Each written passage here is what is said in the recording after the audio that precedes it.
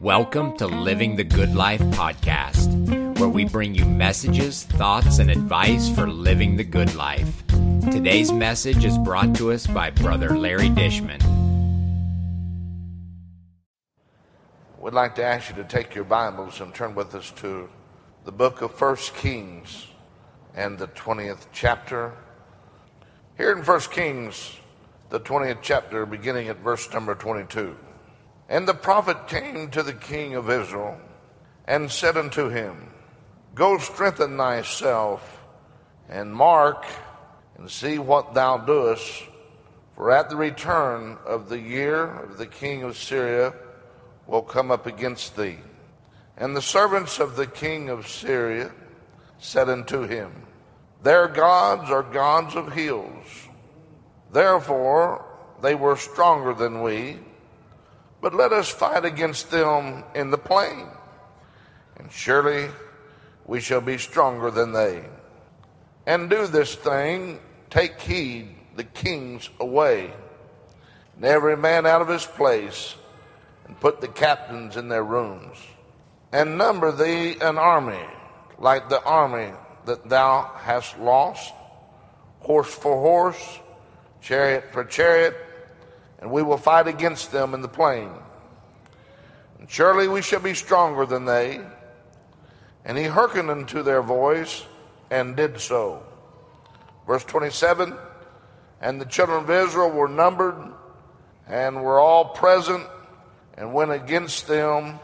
And the children of Israel pitched before them like two little flocks of kids, but the Syrians filled the country.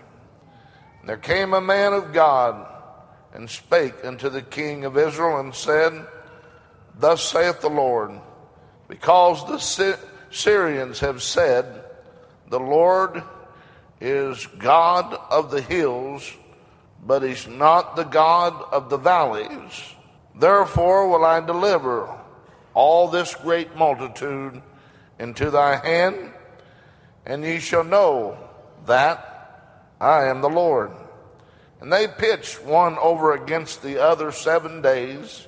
And so it was that in the 7th day the battle was joined, and the children of Israel slew of the Syrians 100,000 footmen in 1 day. I'd like to bring a message. The God of the mountain is still God in the valley. Certainly these were treacherous times for the people of Israel.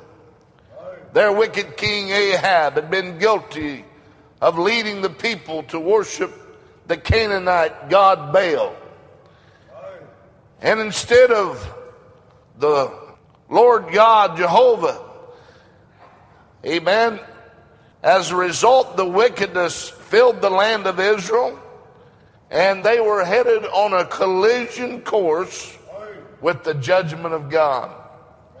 However, in the midst of their sins, God still loved his people. And thank God, God's love never fails. No matter how you failed God, God still loves you. And during this time, Israel was attacked by the neighbor to the east, Syria. And when this battle was waged, God allowed Ahab and the people of Israel to defeat the Syrians and to claim victory. However, Ahab is notified that the Syrians do not plan to accept defeat so easily. He is told that they will return and fight again. It is this second battle that we want to look at this evening, because there's truth taught here that will help each of us as we journey for the Lord in these days. I just want to say, in the Syrian army, I see a picture of our adversary. Our adversary, the devil. The Bible talks of our adversary being the devil, walketh about as a roaring lion, seeking whom he may devour. when we are enabled by the Lord to win victory against him, you can count on it, friend. The devil's going to return to fight you another day. His desire is to see you defeated one way or the other. And if he doesn't win in one area of your life, amen, he'll change the direction of his attack, and he'll come at you again from another angle. Many of us have witnessed this. We went through a trial, a severe test, and by the grace of God and by the power of God, we were able to pass the test. That makes the devil angry. And so he always determines to return at another time and see if he can get us to fall. Amen, friend. We will see that's just what the Syrian army tried against Israel. However, just as the Syrians were defeated and Israel walked in victory, you and I can walk in victory too. Amen. We don't have to be defeated. None of us have to be defeated. Notice with me just a few simple truths from this passage of Scripture that lets us know he's still God.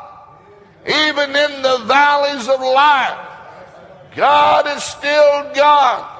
Thank God, the God of the good times is still God in the bad times.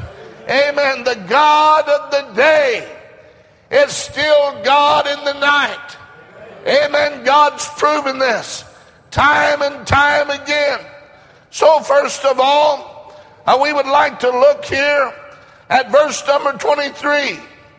And we find here a dangerous assumption. And the servants of the king of Syria said unto him, their gods are the gods of hills. Therefore they were stronger than we, but let us fight against them in the plain, and surely we shall be stronger than them. Here we find that the Syrians makes a dangerous assumption concerning the God of the Israelites. Since they were defeated in the first battle on the hills surrounding Samaria, they assumed that the Israelites' God was just a God of the mountains only. Their strategy is to get the Israelites to fight them down in the valley, where they think they will be an easy defeat for them. For the Syrians, amen, this assumption was very costly. Amen. It's a gamble that the devil makes all the time. You see, dear ones, when we are on the mountain spiritually, amen, you might be on the mountain. Amen. I tell you, friend, when we are really on the mountain, I believe we're just kind of hard for the devil to handle. When we're walking around with a shout in our soul and glory in our hearts, we're a force to be reckoned with. It's hard for the devil to defeat an excited Christian. Maybe that's why Nehemiah said, the joy of the Lord is your strength. In the book of Nehemiah, the 8th chapter, and verse number 10, that's what he said. The joy of the Lord is your strength. So, this is the situation that Satan ran into with Job. He put the squeeze on Job, expecting Job to turn on God. However, all the devil was able to extract from the life of Job was worship and praise. If the devil squeezes you and all he gets is praise to God for his efforts, he's likely to quit squeezing you after a while. Amen. He'll be back, but he's going to leave you for a while. Amen. It has been said that discouragement is the handle that fits all of the devil's tools. It's still the devil's major tool, and he still uses that tool on the people of God today. The ideal here is that Satan knows that when we're on the mountain, we're hard to get to. Therefore, he assumes that if he can get us down in the valley, we'll be easier for defeat. And sadly, the devil's been right in many, many cases. If the devil can get you tonight to focus on the negative aspects of any situation, he can get you discouraged. And if he can get you discouraged, he can possibly get you defeated. And if he can get you defeated, he can steal the victory of the Lord right out of your heart. So I want to remind you, life is 10% about what happens to us and 90% about how we react to what happens to us. If you develop, woe is me, if you develop one of these, a woe is me attitude concerning the events of life, then you're going to be easy prey for the devil. However, if you can learn to put into practice those lessons found in the book of Philippians, the 4th chapter, verses 6 through 9, friend, you can have the victory. What did he tell us there? Be careful for nothing, but in everything by prayer and supplication with thanksgiving, let your requests be made known unto God. And the peace of God, which passeth understanding, shall keep your hearts and minds through Christ. Finally, brethren, whatsoever things are true, whatsoever things are honest, whatsoever things are just, whatsoever things are pure, whatsoever things are lovely, whatsoever things of good report, if there be any virtue, if there be any praise, think on these things. Those things which you have both learned and received and heard and seen in me, do, and the God of peace shall be with you. Has the devil tried this trap in your life? He's used that tool of discouragement on me. Has he ever used this tool of discouragement on you? If he can, friend, get us off of the mountain, friend, it'll be easier for him to handle us. Amen. And verse number 28, there came a man of God and spake unto the king of Israel and said, thus saith the Lord, because the Assyrians have said, the Lord is a God of the hills, but he is not the God of the valleys. Therefore will I deliver all this great multitude in thy hand, and ye shall know that I am the Lord. There was only one problem with the Assyrians' assumption concerning God. God was greater than what they thought he was. Amen. He's going to prove to them, hey, I'm down in the valley too. I'm not just a God on the hills. I'm not just a God on the mountain. I'm a God of the valley as well. And he assures his people of victory. Amen. I just want to remind you, friend, God is still bigger than your valley. Amen. I know that it's easier to serve the Lord when we're on the mountaintop. It's easier to serve God when we're excited about the Lord and about the work of God. However, when we go into one of the valley experiences of life, friend, don't ever forget, he's still God down in the valley during the night seasons of our life, in the bad times. Amen. When we enter the valley of physical pain, he's still God. Of spiritual discouragement, God is the God of spiritual discouragement. Amen. When we enter the valley of sorrow, God's in that valley also.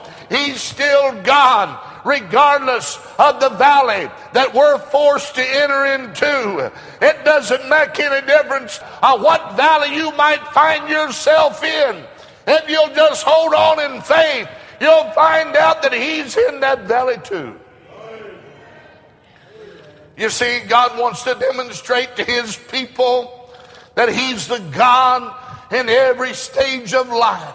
He wants to show you that he's still God. And that's why the Bible, amen, literally is filled with the promises of God to teach us that God is the one that's in control.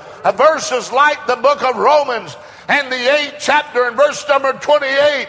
And we know that all things work together for the good of them that love God and to them that's called according to his purpose. And there's many more verses just like that that lets us know that God is the one that's in control. I'm telling you, the devil's not big enough to be in control. It's the God of heaven that's in control. God is determined to prove to us that he's the God in every circumstance we face. I don't know what you're facing. Amen. But God is in that circumstance. For us, victory begins when we realize, when we come to understand that Satan wants us to be defeated. He wants me to be defeated. He wants you to be defeated. But God has promised we can walk in victory in spite of the circumstances. When everything around me and everything around you suggests that we should be discouraged and it suggests that we should be defeated, God still says that we have the victory. Romans, the 8th chapter, and verse number 37 says, nay, in all these things we are more than conquerors through him that loved us. Amen. That means, my friend, even when you got health problems, even if you got financial problems, even if there's problems in your home and problems in your marriage, you as an individual can still be more than a conqueror. You might have a problem at school, on the job, at the workplace, in the congregation where you attend. But praise be unto God, he's still the God in all those situations. And all these things that happen unto us, we're still, my friend, more than conquerors. In the final analysis, it's not that I'm facing in life that depends whether or not I have victory. You know what? I am victorious not because everything is perfect in my life, but I'm victorious because God is in control of my life, and he says in his word that I'm more than a conqueror. Therefore, regardless of the situation, I can rest in the promises of God. And so can you. Genuine, simple victory is simple faith in the promises of God. The battle may be raging all around me, and the battle may be raging all around you, but that does not mean that you're defeated. God has already won the battle. Victory is ours because God said so. In verse 28, and there came a man of God and spake unto the king of Israel and said, Thus saith the Lord, because the Syrians have said, The Lord is the God of the hills, but he is not the God of the valleys. Therefore will I deliver all this great multitude in thy hand, and ye shall know that I am the Lord. The people of God believed God and enjoyed a tremendous victory over the Syrians. They saw their enemy put to flight by the power of God working through them. And so it is with me and you. You can witness the enemy of God in your life put to flight by the power of God working in you. He wants us to come to the place where we realize that God is God regardless of what we're facing, of what we're going through. He wants us to get our eyes off of our need and get them squarely on the face of Jesus. He wants us to know and believe that God is able to do, as the Bible says in the book of Ephesians, the 3rd chapter and verse number 20. Now unto him that is able to do exceedingly, abundantly, above all that we can ask or think, according to the power that worketh in us. You see, regardless of what we think about what we're facing, God's still God, and shame on us when we live and act like God is not God. Friends, this is where victory is enjoyed. Notice I didn't say where victory is won. Why not? Because God has already won our victories for us. We live in defeat and discouragement because we refuse to embrace the victory by faith. Never allow Satan or the flesh to cause you to wallow around in your valley, to get you discouraged, or to cause you to think that God is unable or that God is unwilling to help you out of the situation. The truth of the matter is, victory is available all the time, in every situation, for every child of God. And then why don't most Christians have victory in their lives?